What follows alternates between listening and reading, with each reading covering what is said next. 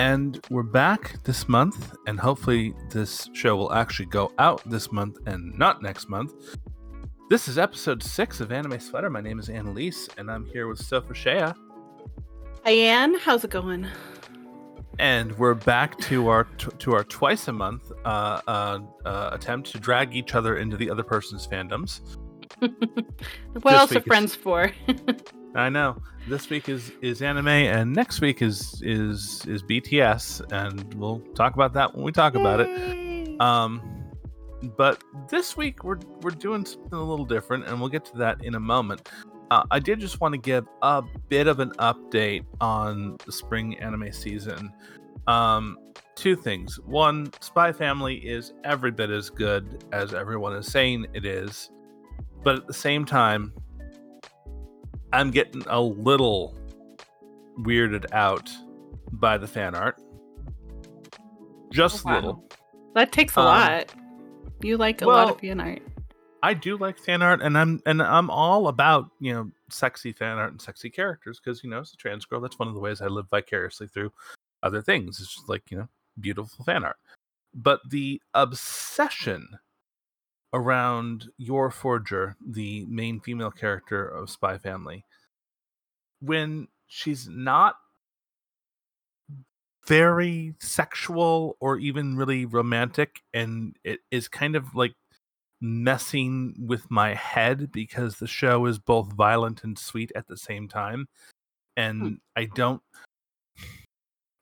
understand. And it's mostly men creating the fan art, so I really don't understand it. And it's just like it really kind of gives all the bad vibes of the worst parts of male gaze. The over-sexualization. And it's not like she's not pretty and not sexy. She is both of those things. But most of her interactions are very sweet, pleasant interactions with her fake husband and fake child, as they're all fakes in Spy Family. That's kind of the point. One is a spy, one is an assassin, one's a telepath who knows what the other two are. And they're all lying to each other, and at the same time having really endearing, cool family moments, and battling evil. As you do.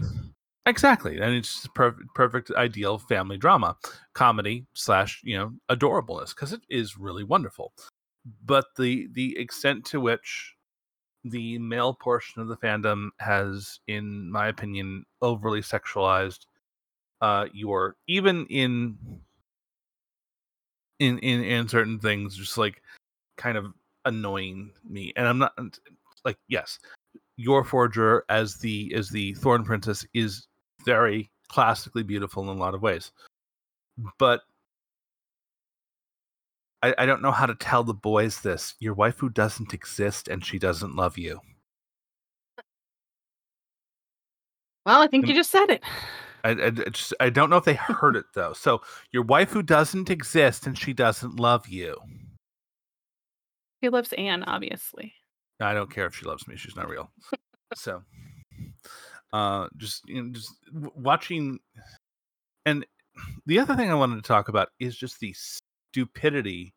And we watch all of our shows currently right now on High Dive, because that's where the shows that we were going to start this series off with were.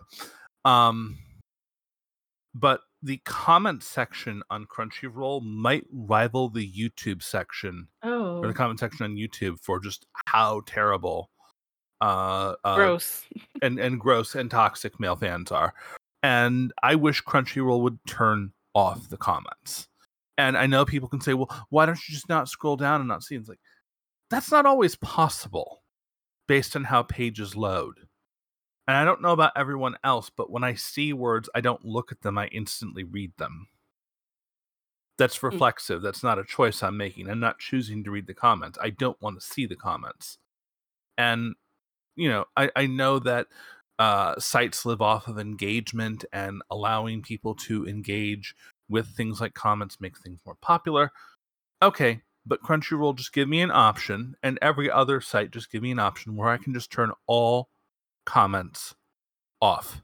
And I can just enjoy my fandom without the other fans ruining my enjoyment.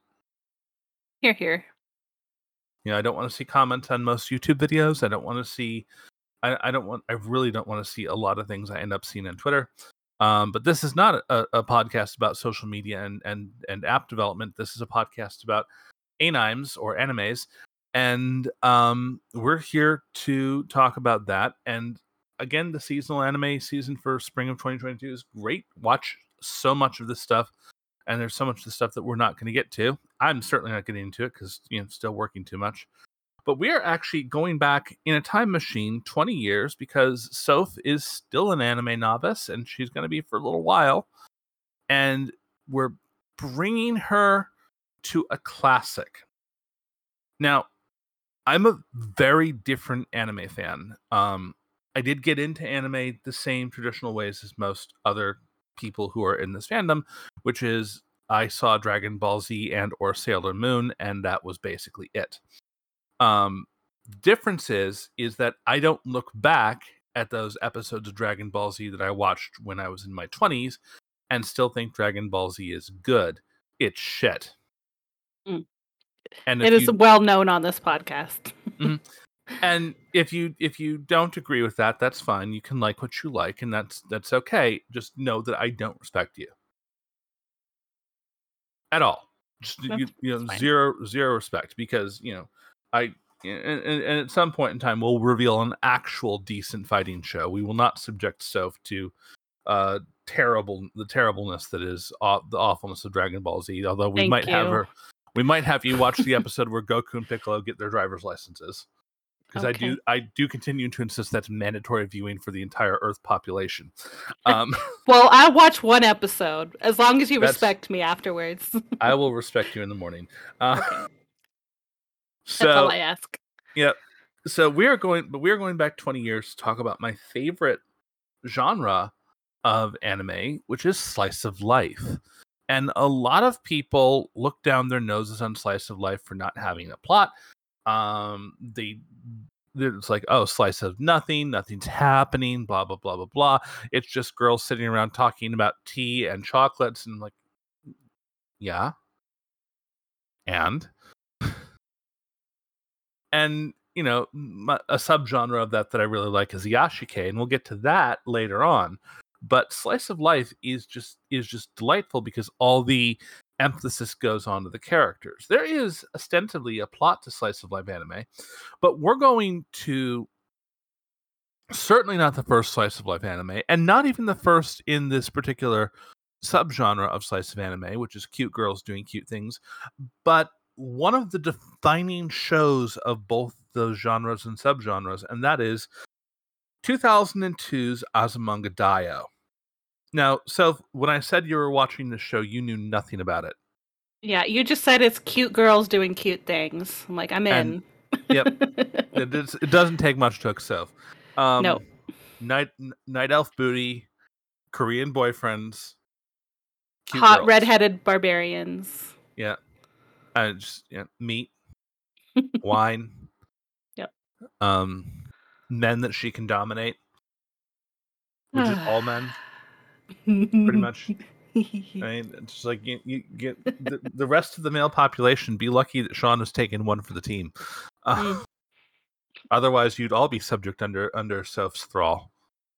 They wish they were. They do wish they were. And most of the women do too. So this is a show that is seminal for really defining a lot of the tropes of both slice of life and cute girls doing cute things. It started out as a 4-koma manga published and written by Kiyohiko Azuma, who's best known for his other really successful manga property called Yotsuba, which we may talk about somewhere down the line, but every single podcast that I know of that's tried to talk about Yotsuba has failed. So we might not take that bait.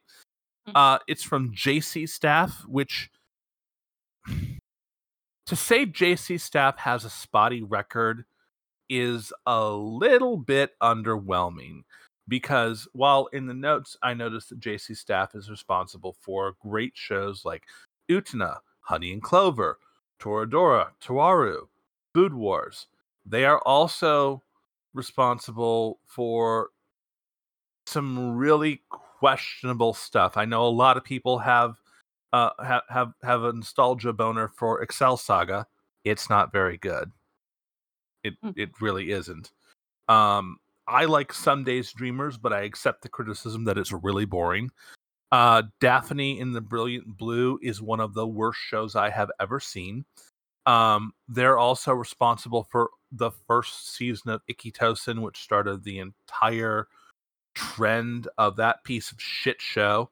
That I think had 4 or 5 different sequels to it, which is just about boobs and fighting. I love boobs and fighting. This show will make you hate boobs and fighting. Oh no! It should be wonderful, but it's boring. Oh, how do you take the two awesomest things in the world, boobs and fighting, and make it boring? That's awful. I don't know, but maybe we're gonna have you watch it. The really terrible 2009 Slayers Revolution, but also Sweet Blue Flowers, Taisho Baseball Girls, some really good stuff was in this. But some Milky Holmes, which is one of the most disappointing shows I've ever watched. At the same time, great queer shows like Love Stage. So it's really hard. It's really hard because there's some on their list of shows. Flying Witch, Food Wars, Amanchu. I love Amanchu very much, but also then you have I'm looking for another bad example. Wixis is not very good. They're responsible for Demon Girl Next Door, which I love. High Score Girl, which is good. Okay, so maybe they have more good than bad. Oh wait, sorry, they're responsible for Is It Wrong to Pick Up Girls in a Dungeon? Yeah, fuck them. Do You Love Your Mom and Her 2-hit multi-target attacks, which is just about people perving on a MILF. Yeah, and just and again, at the same time, Executioner or Way of Life, which is a terrific show that's coming out right now. So this is a really, really spotty. Like they're not consistently good, but they're not always terrible. There's some really good stuff that they've done, and there's some stuff that just makes me kind of go. So yeah, JC Staff is kind of a middle of the road. They will occasionally make good stuff like Nodama Cantabile, and then they'll turn right around and do let me find a good example of this. Milky Holmes is a good enough example of a Aria and the Scarlet Ammo is another great example of a terrible show. Anywho, so and Azumanga Daioh is not their first show, but it's one of their early shows. So I was gonna say, I think it's one of the earliest ones that we've watched. Mm-hmm. It's definitely the earliest one that we've watched. At some point in time, I will introduce you to Revolutionary Girl-Utena, but that's something we got to build up to. They're also responsible for Kari Kano, so we're talking a lot about what JC Staff has done. It's directed by Nishikori Hiroshi, who's responsible for Angelic Layer and A Certain Magical Index, which is part of the Tawaro franchise. But his directing credits are, again, just a little on the spotty side. And you kind of wonder, because he doesn't have a whole lot of directing credits. And things like, he's responsible for Milky Holmes, which again sucks. Angelic Layer is kind of meh. I'm Gonna Be an Angel, kind of meh. Like Azumanga Daioh really is the biggest thing other than, Index on his list. And Index is popular with a certain fan group, but it's not super popular. Azumanga Daioh is basically the big thing that he's done. And so it's been 20 years since we've been graced with this amazing show that has many shows copying it. Some of those we'll talk about. And again, it is based off of 3 basic motifs. We've already talked a little bit about slice of life. Now, a slice of life show, there is ostensibly no plot. The plot of this show is 3 years of high school following the lives of 7 girls and their 3 teachers. That's it. That's the whole plot. There is no other overarching plot. And so it is the character interactions and what they're doing with their lives that motivates the entire show. It is also a gag manga. Now, this is often a 4-coma or 4-panel comic where each 4 panels is another joke. Think American comic strips if you've never read a gag manga or a 4-coma manga. There was a point in time where if anything was based off of a 4-coma manga, I would watch it. If you told me it was based off of 4-coma, I'm like, yep, okay, I'm watching. So how does that translate into an anime from a manga? It doesn't. It's just I was really into slice of life and gag manga. So it's the type of the difference here is that you don't have any of those sweeping scenes that you'll sometimes see in like full pages in manga in a 4-coma, because everything's done in these 4 panels at a time. And I guess that kind of shows how, because I didn't watch it that way, but you said originally it was aired in like little 5-minute segments. Yep, each one of the episodes is a series of 5-minute segments. Yeah. So it wasn't necessarily aired in 5-minute shorts, I don't think. I think it was all aired as episodes, but each episode itself was divided up into 3 to 5 segments. And if you look at the episode list on the Wikipedia page, it will show you that. So if you click on the episodes, each episode has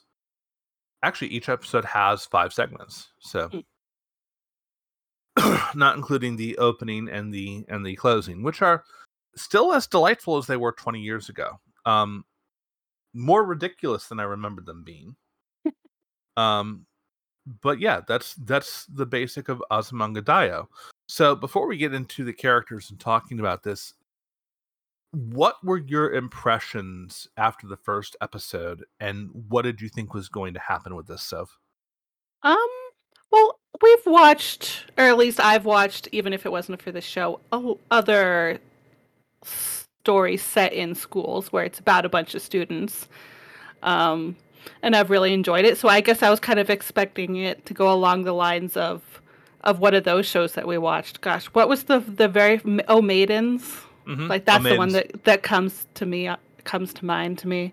So something like that, where the characters develop and fall in love with each other and do cool things, and that's not really where obviously, as we've been talking about slice of life, but yeah, Maidens definitely has an overarching plot to it, and definitely has some real serious things and issues that it's wanting to talk about, whereas Azumanga Daioh has none of that.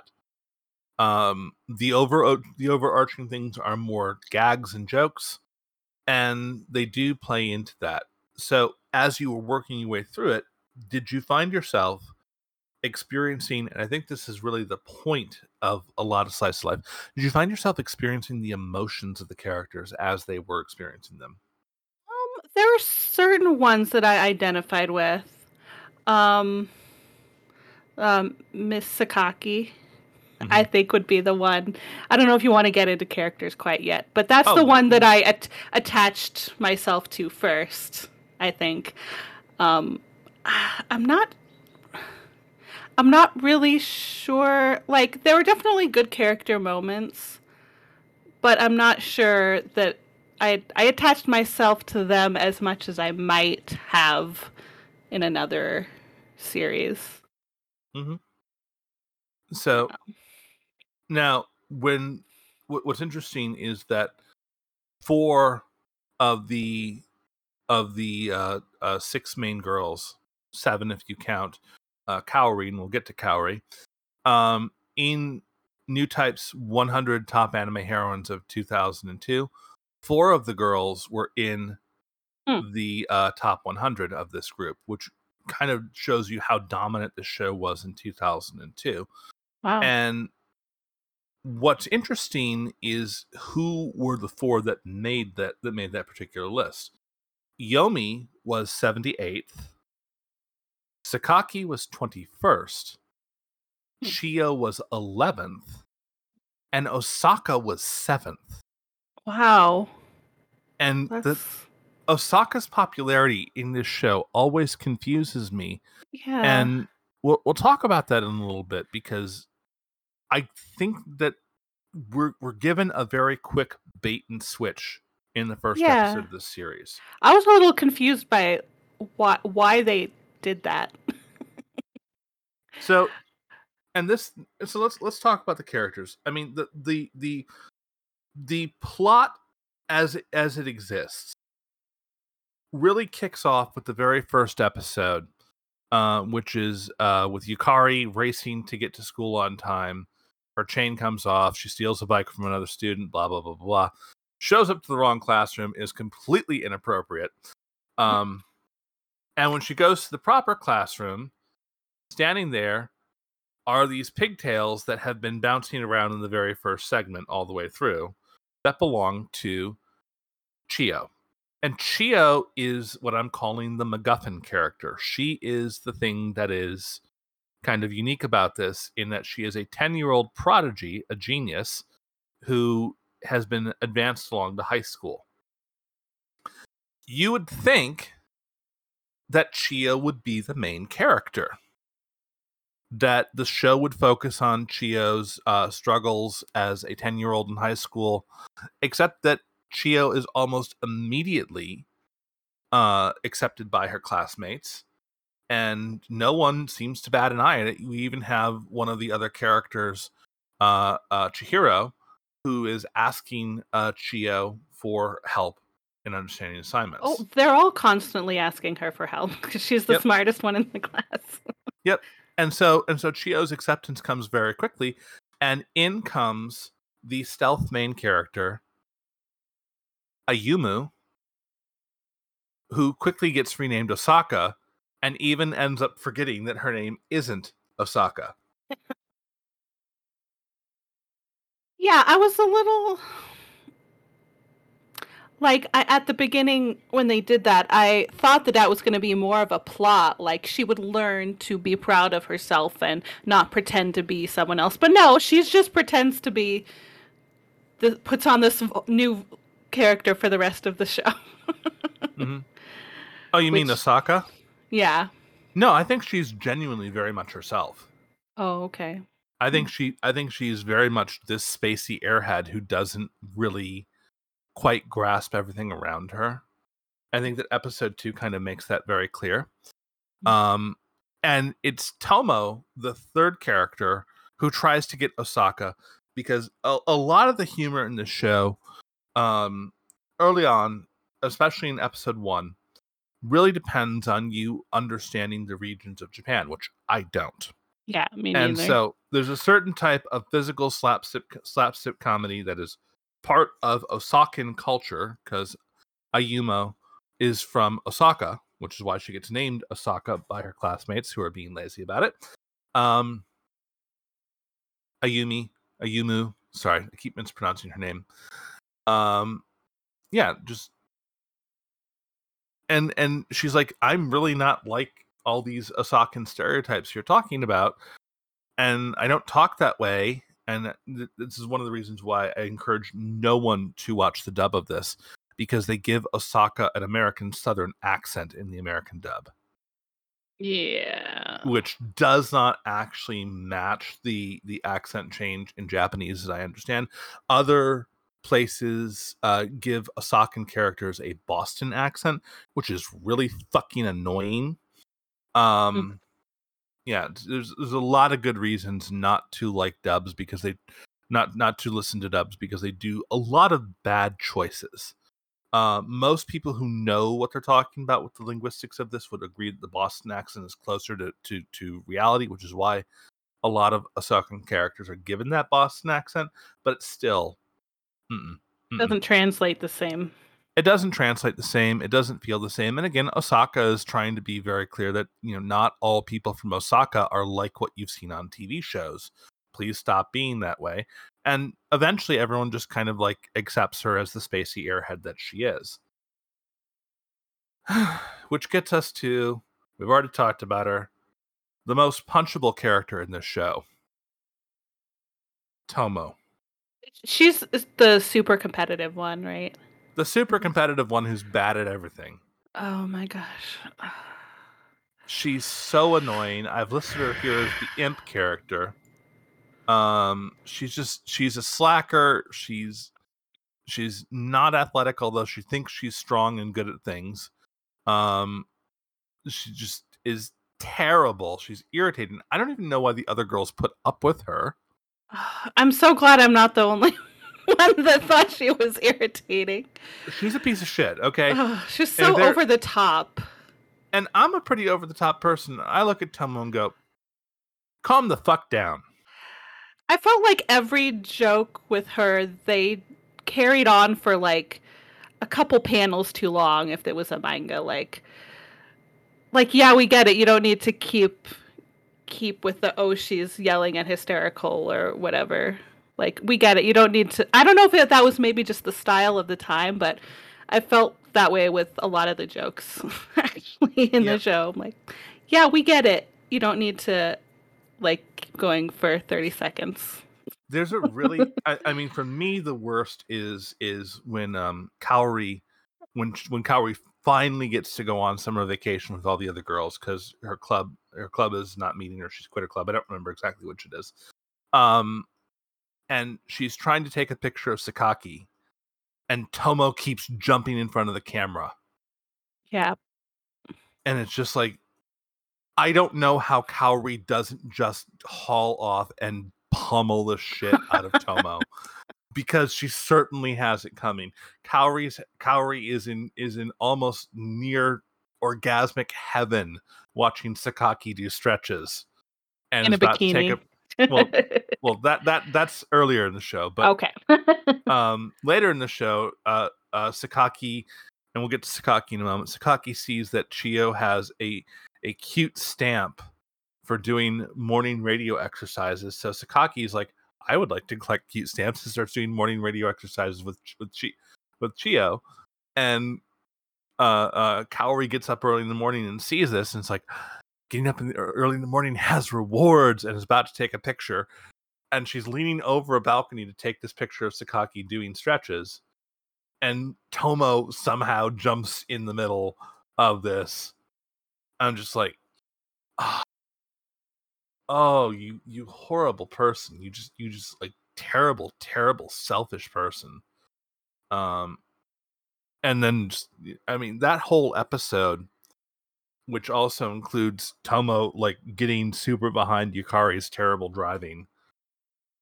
We'll get to that later. But yeah, Tomo is just, I struggle to find any kind of redeeming feature about Tomo at all. And it's almost like she's the antagonist of the series, and I don't know why the girls keep her around. Yeah, I don't know. Yeah. And then we have Yomi, who is the most reasonable, normal girl that we can have here. Except that she is super obsessed with her weight. Oh, yeah. In a way that is kind of like, I think it's meant to be empathetic to the way in which girls are taught to focus on their weight, but at no point in time does she say fuck it and do what she wants. Yeah, that's kind of what I was expecting. Like, if this was not a slice of life, but more of a serialized thing, then I feel like that's where it would have went. Yeah. And Yomi has an interesting character arc in which she starts failing her entrance exams to get into colleges. Even after Tomo, Kagura, and Osaka have managed somehow miraculously to pass their college entrance exams. Even though they're like have a special club and take pride in the fact that they're all getting horrible grades. and they're legitimately stupid. Yeah, and Yomi is actually legitimately very smart and still is like choking on these exams. Yomi is a character who can kind of disappear into the background, which is unfortunate because I think she's one of the more interesting characters. And she really doesn't go in for a lot of the gags, except for the one time with the spicy croquette, which she tricks Osaka into eating. Osaka gets hiccups for like 5 straight minutes, and Yomi torments her. But most of the time, she's like normal and reasonable and pleasant. So Yomi's just kind of there. And then we get to Sakaki, which is the in a lot of ways the school idol, at least in one person's eyes. She's tall, she's really good at sports, she's very shy, she never seems to speak. She's the coolest one, as they say. And they have this argument over whether it's better to be cute or whether it's better to be cool. Mm-hmm. And Sakaki is also getting good grades and also does not want to be as she appears to be. She's super obsessed with cute things. She wishes, like all tall girls do, that she could be petite. All petite girls wish they could be tall. Why is no one ever happy with who they are? Said the trans girl on the microphone. She really wants to pet cats, and all cats want to do is bite her. Oh my god, in the very last episode, too. She's like walking to school on the last day, and you're like, oh, okay, maybe this last time the cat will not bite her. No. No, the cat still bites her. The cat bites her still. And we'll talk As a cat should. Yeah, and we'll talk about Maya, the cat that actually becomes her cat at the end. Yeah. Yeah, but Sakaki is very down to earth. She doesn't really pay attention to everything everyone else is doing, and she's really just wanting to, just kind of get by and not really make a big splash. But at the same time, she's very good at everything she does. And Kagura, who is a sporty girl, she is, I believe, on the swimming team, which is why she's got tan lines, and is, again, very much like Sakaki, just a very nice person. Doesn't really become a main character until the second year. Yeah, because in the first season, she's not in that class. She's in a different class, right? Yep. And she joins up with Toma and Osaka to be the underachievers group, the Bonkuras, which roughly translates to Team Idiot or Blockheads. And she is most of the time just kind of there. She's nice enough. She doesn't really get into all the stupid of everyone, but Kagura is very much like Yomi, and it's understandable that only one of them were going to make that list that I mentioned earlier. And then we get into Kaori. This whole show could be retitled Kaori's Unrequited Love. Oh god, she's got it so bad. So bad. Kaori's only personality trait is being in love with Sakaki. And honestly, who can blame her? I do not blame her at all. Nope. Everyone should be in love with Sakaki. She even has a New Year's dream about being rescued from Yakuza by Sakaki. The dreams were great. The dreams are awesome. Oh, I won't go. That's a tangent, I guess. No, do it. The Sakaki's dreams about Chio's dad as a cat. Yep. Oh my god, that cracked me up. And Chio's dad, of course, is not a cat, but the weirdness of this show is part of the wonderfulness of the show. It is quirky. Yep. And so,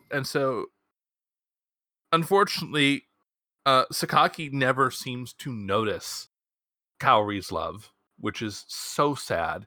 Even when they dance at the cultural festival, and then that ends horribly. And they do the 3-legged race together. Yep. Which is that scene I had to send you. Yep.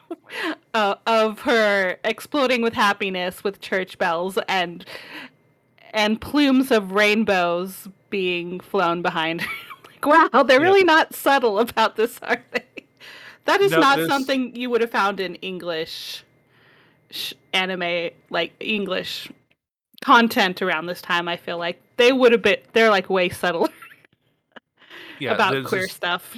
They're and Kaori is just super in love with Sakaki. There's a clip from an AMV Hell where it's Kaori's reactions to the song Angel in the Centerfold. Yeah, she has no other personality, and she suffers so much for her love. She willingly gets in Yukari's car for the third year summer trip, and she should be having the time of her life, sitting next to Sakaki and hugging on to her for dear life. But she's too terrified by Yukari's driving to actually enjoy any of it. Sad. And just like all the chances where she's got like a moment with Sakaki get ruined by someone else. Now, part of that really pisses me off because there's a whole history of tragedy in lesbian relationships in anime and manga. Yeah, they never get to be happy. You could have made Kaori happy once. You could have let Kaori have something once, and yeah. There's no Anne character in the show. We'll get to that later. Yukari, the teacher of most of the girls, the homeroom teacher of most of the girls, who's also the English teacher, is somehow more irresponsible than Tomo. The first scene we see her is her being late for class, and some kid is like stopping to fix his bike, and she steals his bike to get to class on time. Okay, that's who we're dealing with. And then she goes into the wrong classroom, and she's like, my measurements are a closely guarded secret. And just like,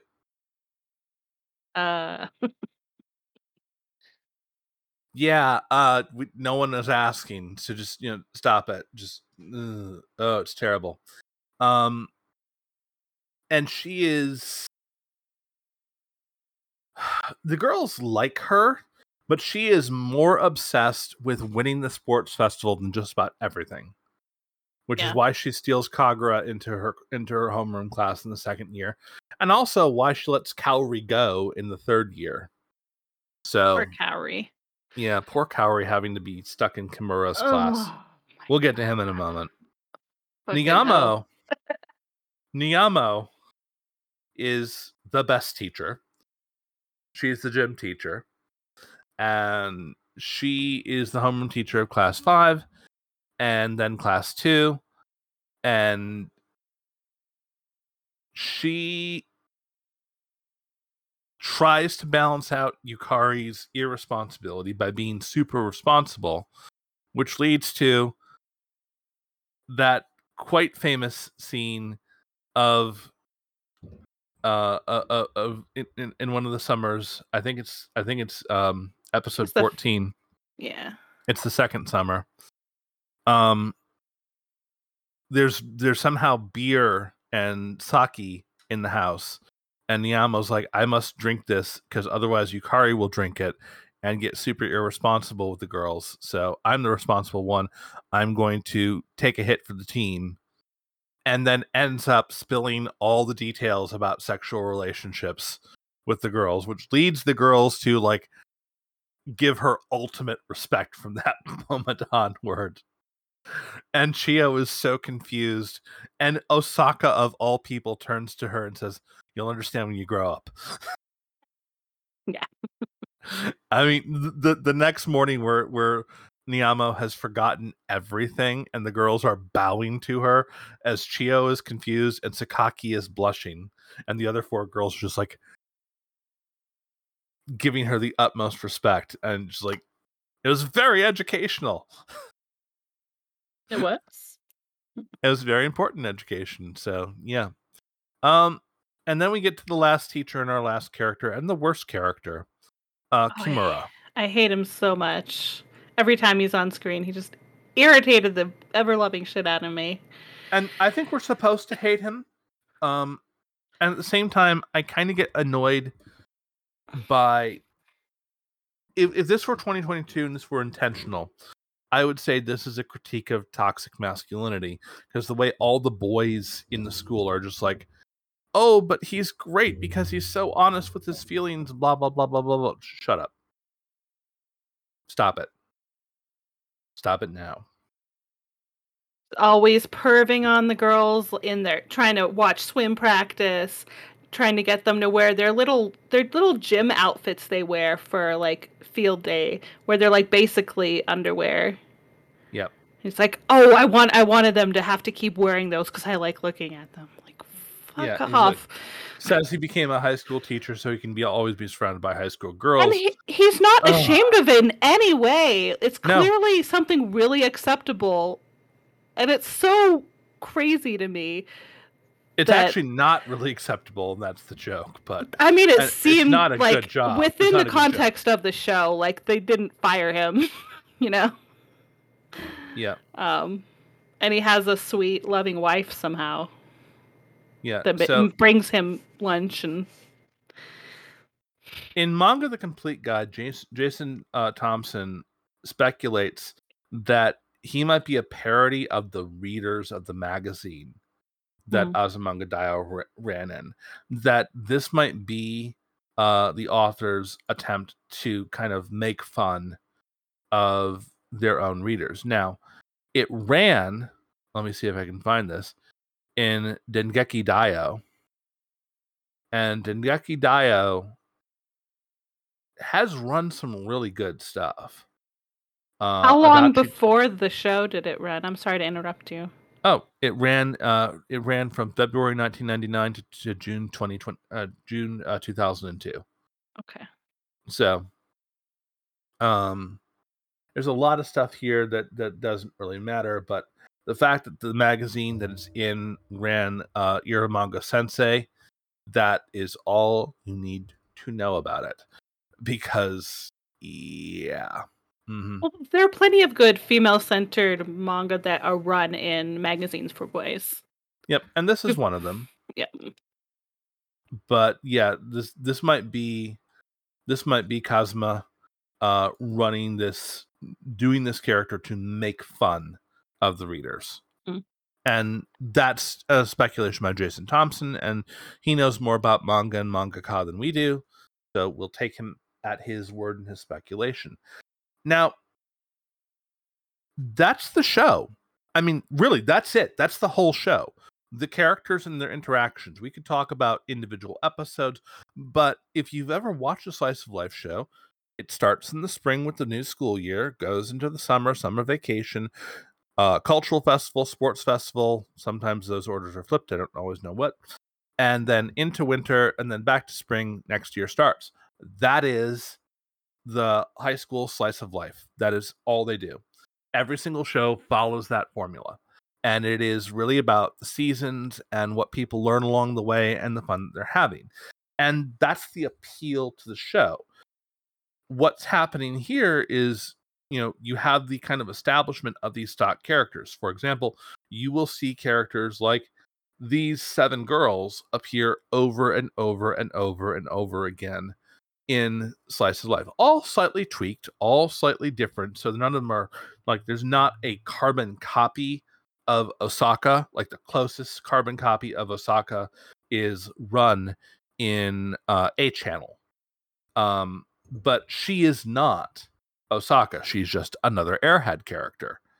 So you don't have, and you do have these characters who feel 3-dimensional, but each experience that you get with this kind of high school slice of life is different. Each anime does it slightly differently and messes with the formulas here and there. So, how did you end up liking this?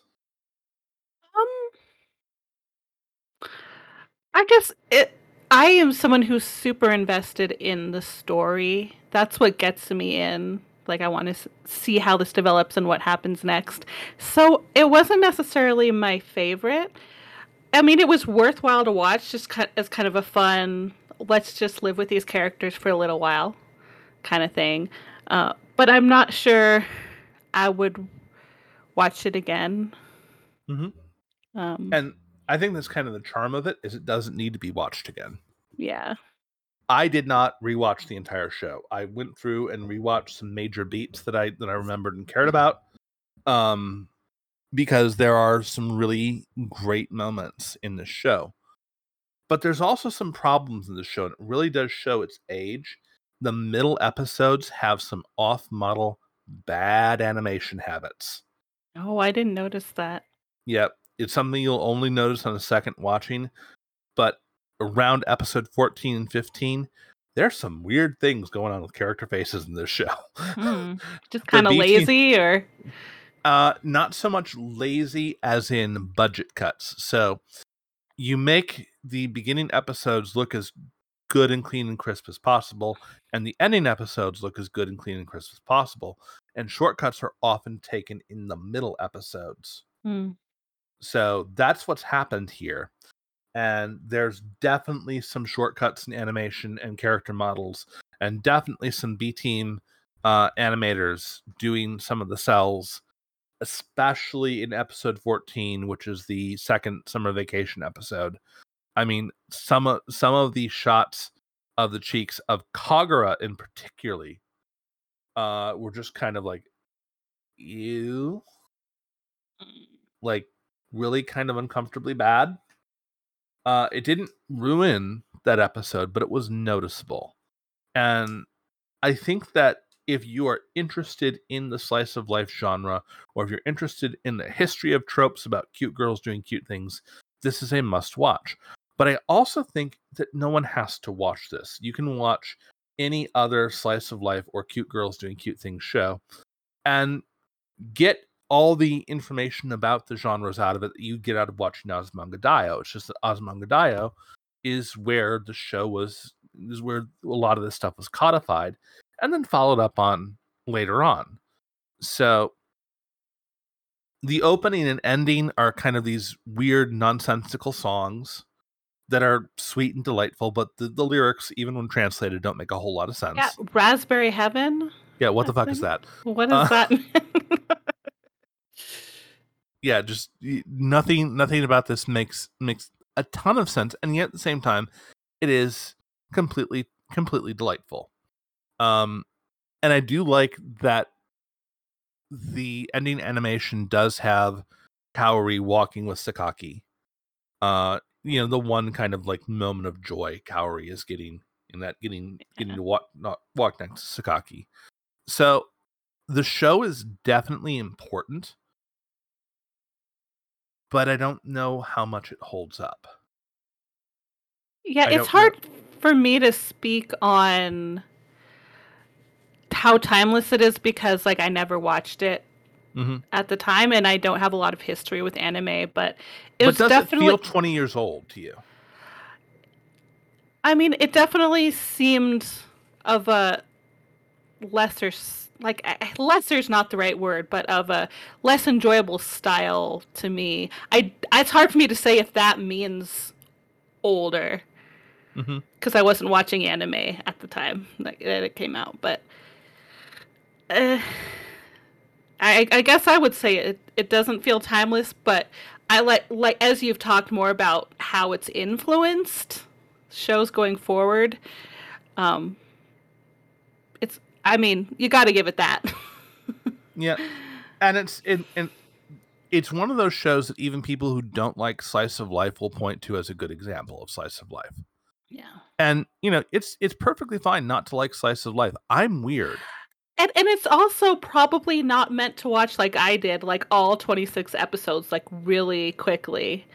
No, it's just kind of like you come home after school and you watch an episode, and next week, you come watch the next one, maybe, and just as a kind of part of your day, not like I mainline shows that's what kind of Netflix has done to us, where they release a whole season and you just watch everything all at once. That's not how the show is meant to be consumed, I don't think. No, it's really meant to be consumed an episode at a time on a weekly basis.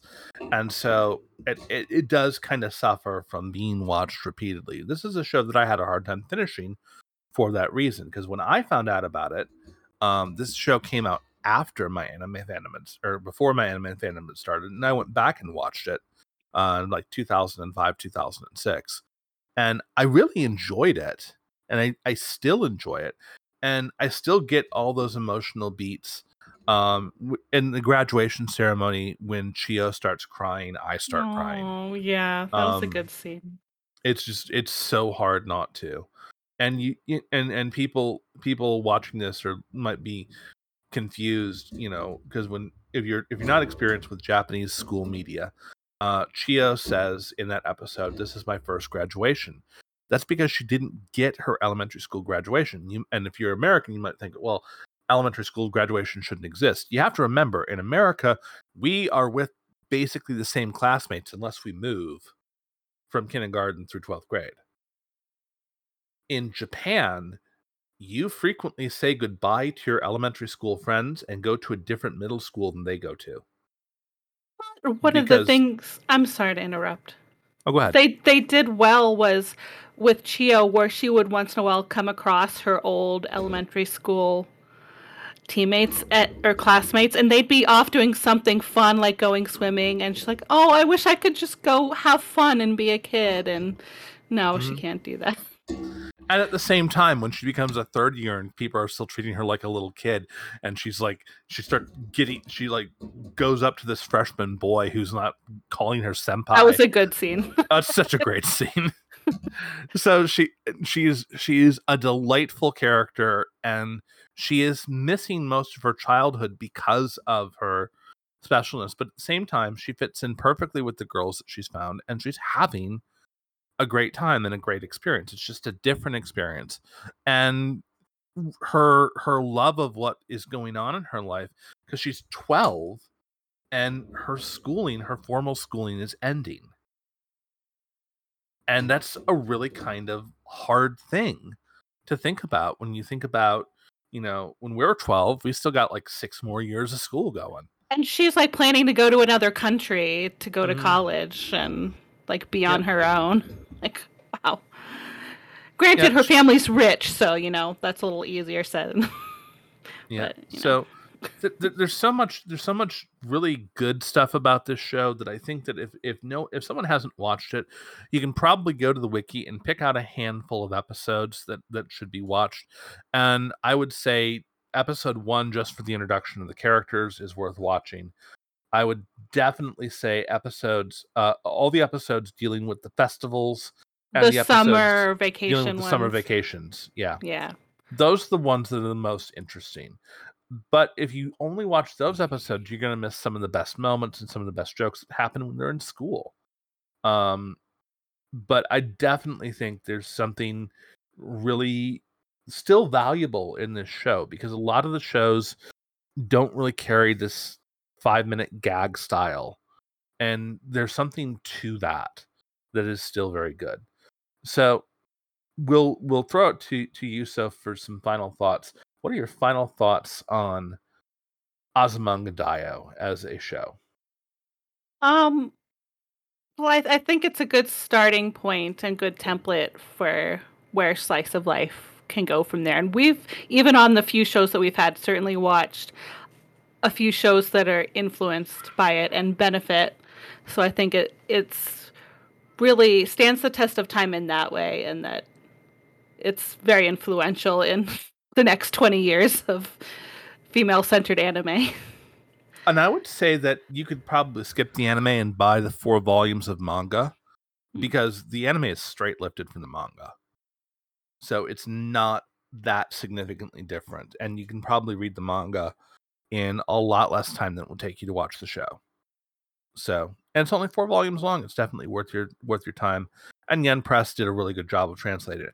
I will say the one thing that I hated about this rewatching it, because I watched fan subs, which did not poorly translate Japanese honorifics, because I hate it when they translate Japanese honorifics, which are San, Sama, Kun, and Chan, as Mr. or Ms. or Miss, because that's not really what those words mean.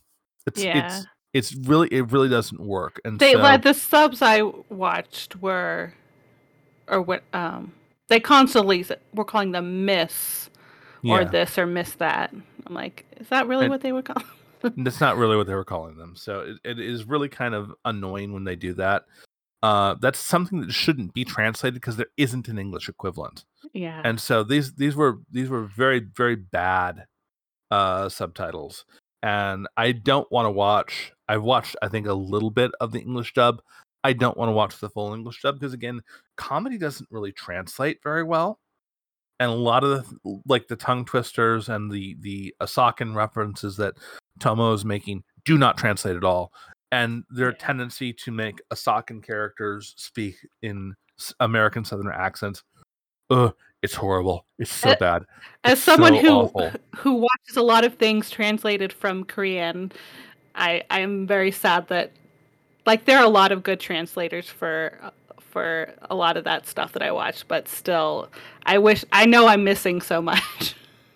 Yeah, it's frustrating. So that's gonna do it for our review of Azumanga Daioh. It definitely holds up, but it's also definitely skippable or watchable in bits if it's not your thing. Next month, however, we're gonna go in the complete opposite direction. We're going to go to a show that is not defining a genre, but creating a whole new genre. And I've watched this show a couple of times, and I still don't really. I mean, you can put it in people do try to put it in genres. The wiki puts it in genres. I would argue the show is of its own genre, and it is. I'm sorry.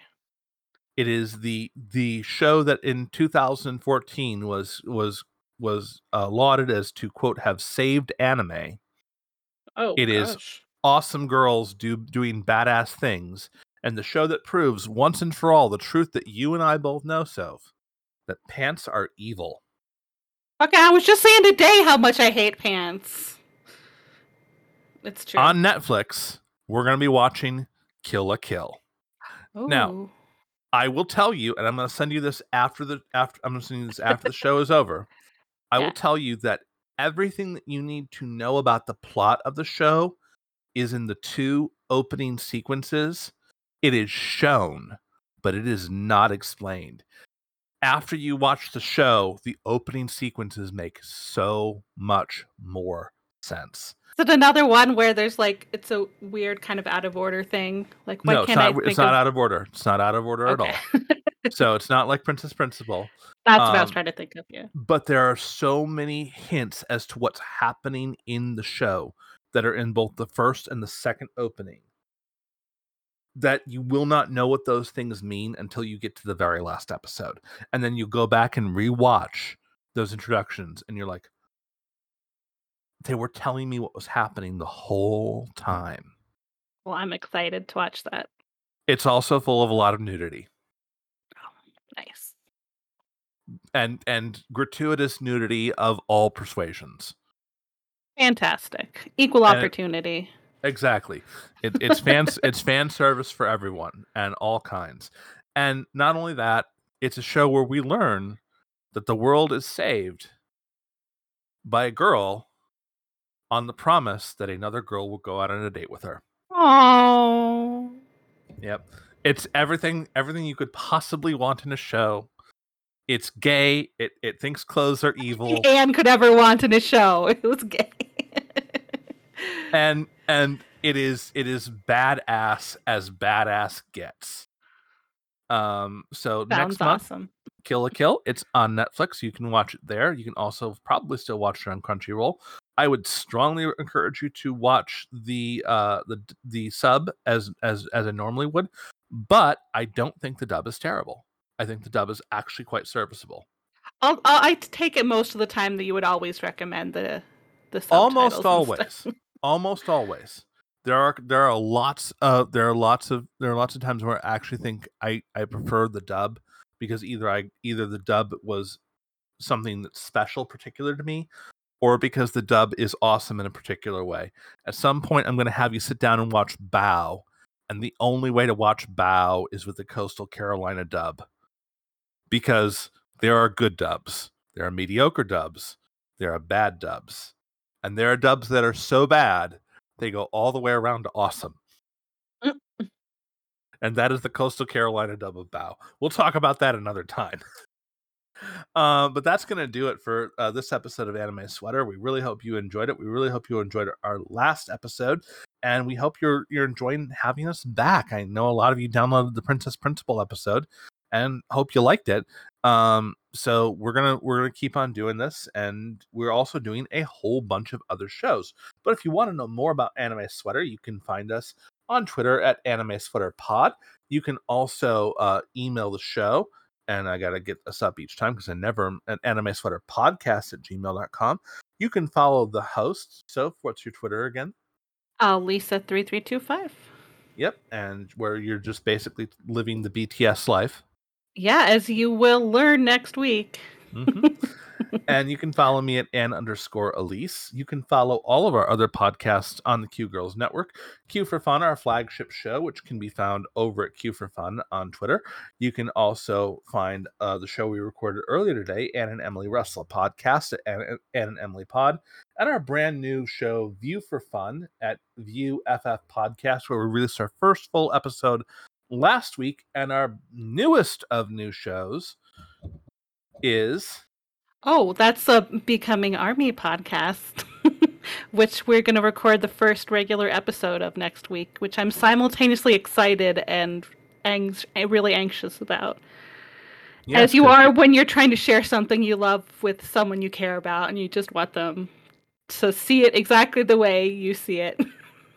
That'll never happen. I know it's not, but I still want it. I will see it in my own way, and I already like K-pop quite a bit, so you don't have anything to worry about. It's not like I'm going to walk into next week and be like, BTS, what a bunch of shitty singers and dancers there. I'm not going to do something like that. Because you'd like me to remain as your friend. So. Well, also because I already know better, so I know a little bit about BTS, not much. So we'll get to that as we go. We also want to shout out Wicked Kitten's Gore Podcast, which you can find over at Gore Podcast on Twitter. And definitely you should be listening to that show. It is the best of the shows that we do. Wicked Kitten has worked really, really hard on making it the best horror podcast on the internet, and I think she has succeeded. That's going to do it for Anime Sweater this month.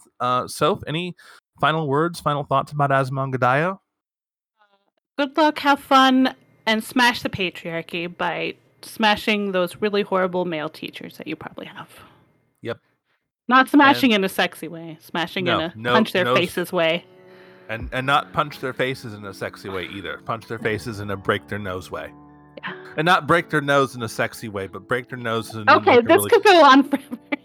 Someone has got a kink for everything. I mean, come on, it's Rule 36. Which is why it could go on forever. Yeah.